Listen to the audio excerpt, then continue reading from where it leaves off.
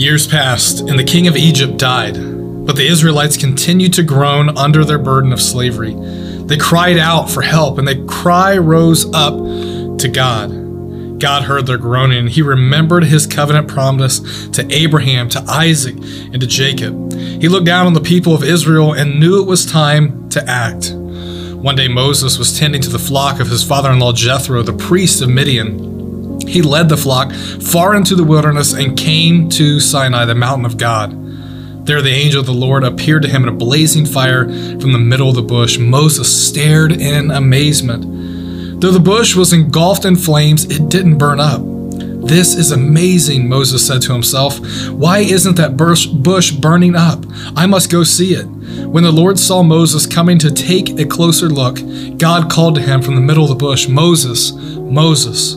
"Here I am," Moses replied.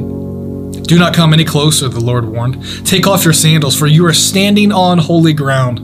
I am the God of your father, the God of Abraham, Isaac, and the God of Jacob."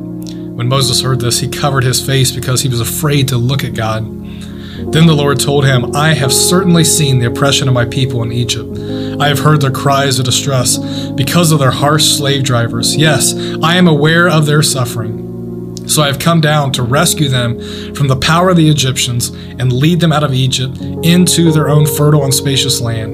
It is a land flowing with milk and honey, the land where the Canaanites, Hittites, Amorites, Perizzites, Hivites, and Jebusites now live.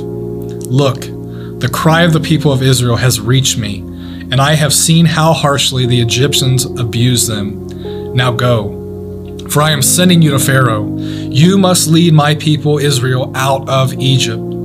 But Moses protested to God, "Who am I to appear before Pharaoh?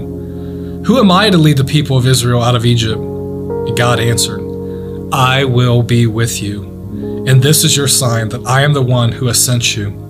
When you have brought the people out of Egypt, you will worship God at this very mountain."